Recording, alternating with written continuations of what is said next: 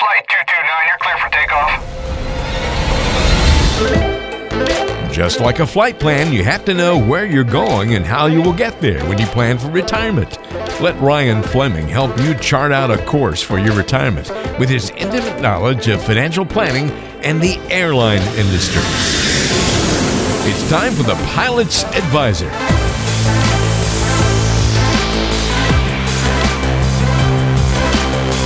You're tuned in to the Pilot's Advisor. Walter Storholt here alongside Ryan Fleming, financial advisor, Fleming Financial Group. And Ryan, I'm looking at a recent news headline here, or it's not one particular one, but I guess just, we've talked about the 2020 election a couple of times on this show, and I'm just curious as we kind of zero in on different topics every once in a while. What's your opinion of the health insurance market and how to best address costs? Because no presidential candidate seemed to have really come up with a solution that doesn't change every couple of weeks, right? We don't have really any solid plans in that realm. This is a really scary subject because there's been so many unintended consequences of Obamacare and how much healthcare costs. That legislation actually drove a lot of people out of the medical space, which in turn increased, costs much more.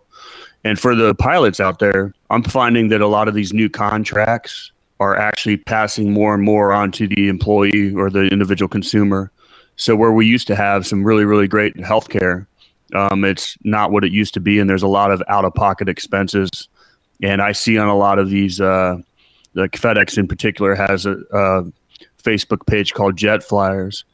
And there's more and more people that are disgruntled and having issues with getting the medicine they need for their children or their family, and it's really unfortunate. Yeah, it's really too bad when that ends up being the case. I mean, do you think that are they staying away from having kind of a solid plan on purpose? Because it still feels like there's kind of just a lot of unknowns coming out of Obamacare, and I don't know. It just seems like nobody has a great solution for this, which is kind of wild that a presidential election may come and go with an issue that was so top of mind to everybody just a couple of years ago isn't getting maybe the attention it deserves. Well, it's really easy. The numbers don't work out, and free healthcare for everyone is not possible. And to try to make it possible, it just doesn't work. The numbers don't work. So I think we need to, as a country, just understand that it costs money and everybody needs to pay their fair share. And otherwise, I think this is going to be an issue that continues to spin out of control. And the losers are everyone. I mean, we're all going to lose if it keeps going down the path we're going. I think we need to understand that, like many other issues, we need to meet in the middle and try to make it the best for the most people. But there is no free solution because nothing is free. Yeah, it's a great point. I guess maybe I'm misphrasing that it's being talked about, but it's just that the plans seem to change all the time is really the thing to underscore here. So we're just getting a lot of moving parts, moving decisions, shifting on the issue. One plan comes out, then another one comes out that's kind of similar, then another one's totally different. So it's hard to keep track of the moving target that way.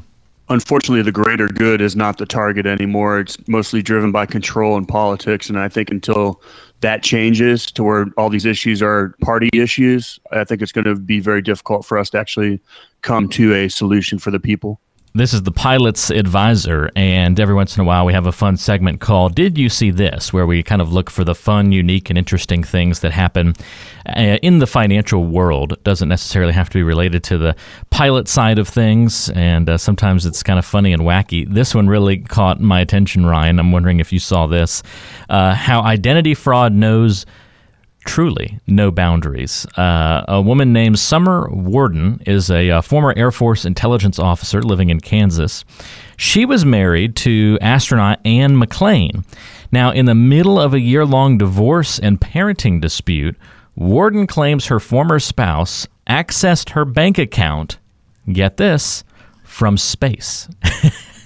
NASA has no comment on the incident. Could you imagine you're getting hacked from your former wife or former spouse from space, from the space station?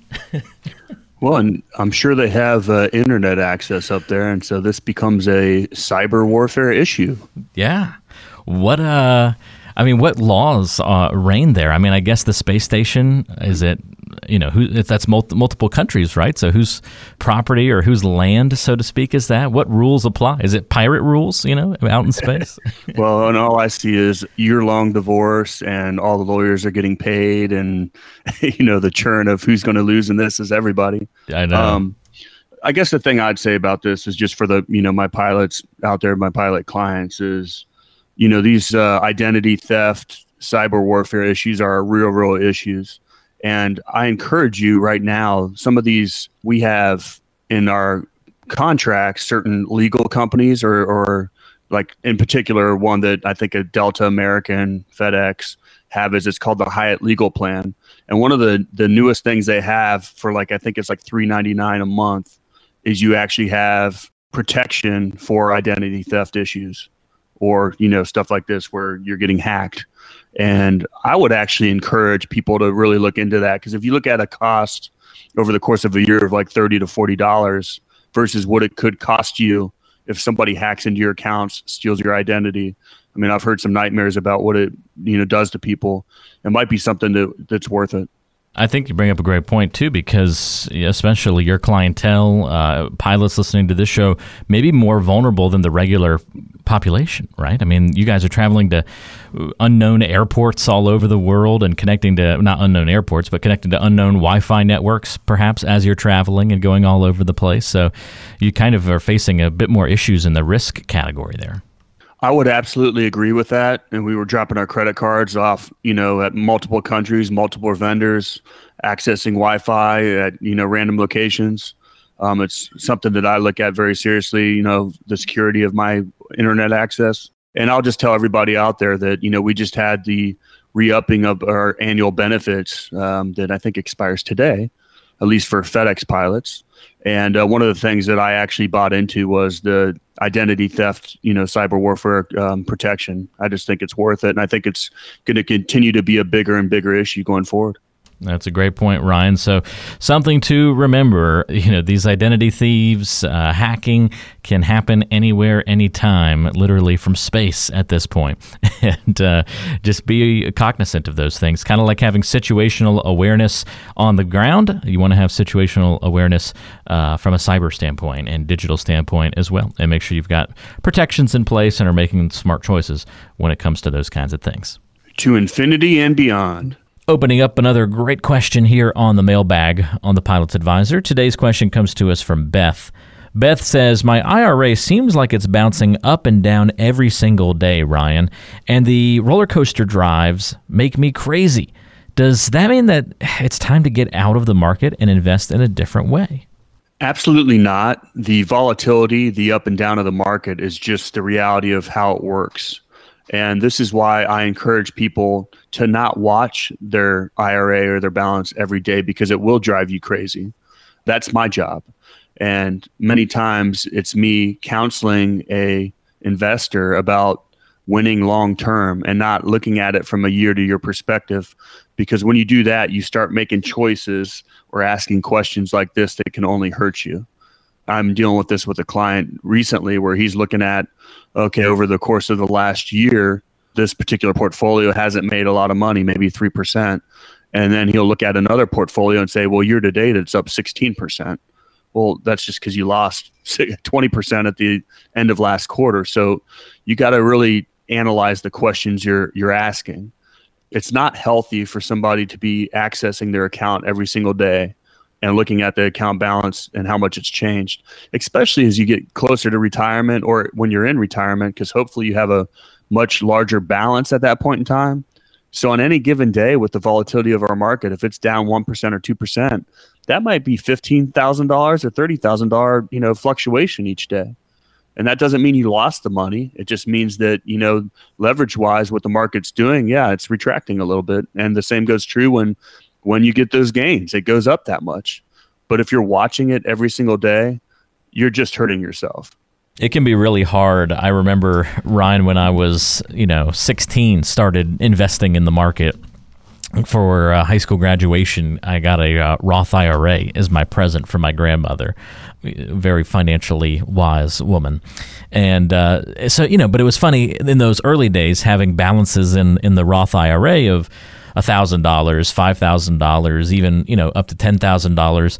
The daily swings were $10, $50 on a really wild swing day, So, but even then you were just like, oh my gosh, that's a lot of money in one day to just boom, it's gone, and then now it's up, and now it's gone again, and you kind of ride those emotions even as sort of a youngster looking at those things. And now as those balances have grown over time, as you get older and older, now I look at some of those swings and you're like, oh my gosh, how does anybody take this now, multiplying this, another 30 years of growth and savings into these accounts? What must their swings look like on a daily basis? I can see why so many people start to get really freaked out on a rough day in the market, and you go peek at those account balances and see, that red number with the negative next to it, or in the parentheses, and see how much you're down. That's a tough thing for a lot of people emotionally to get okay with, right? I mean, that's not something overnight that you can just be like, I can handle this. I'm emotionally ready for that. And some people never get there.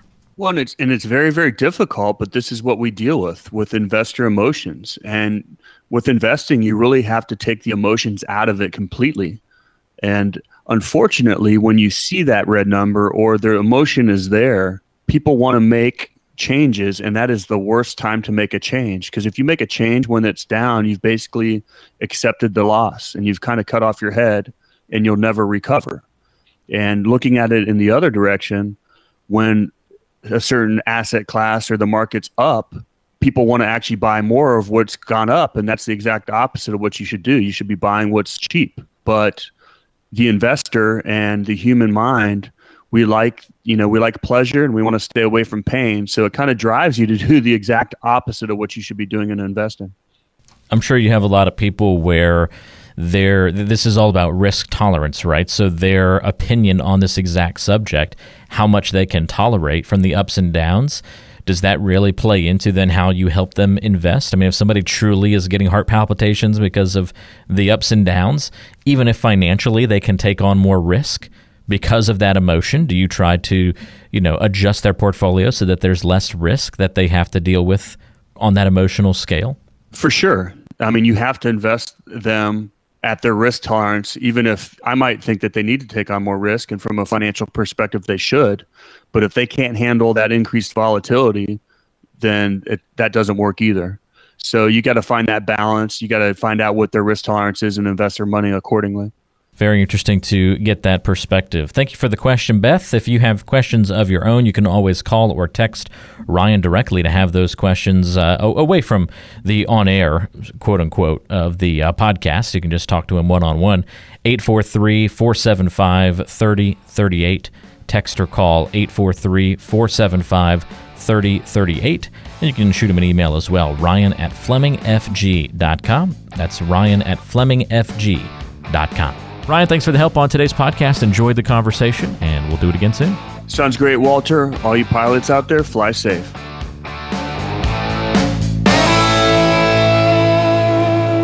Information is for illustrative purposes only and does not constitute tax, investment, or legal advice. Always consult with a qualified investment, legal, or tax professional before taking any action.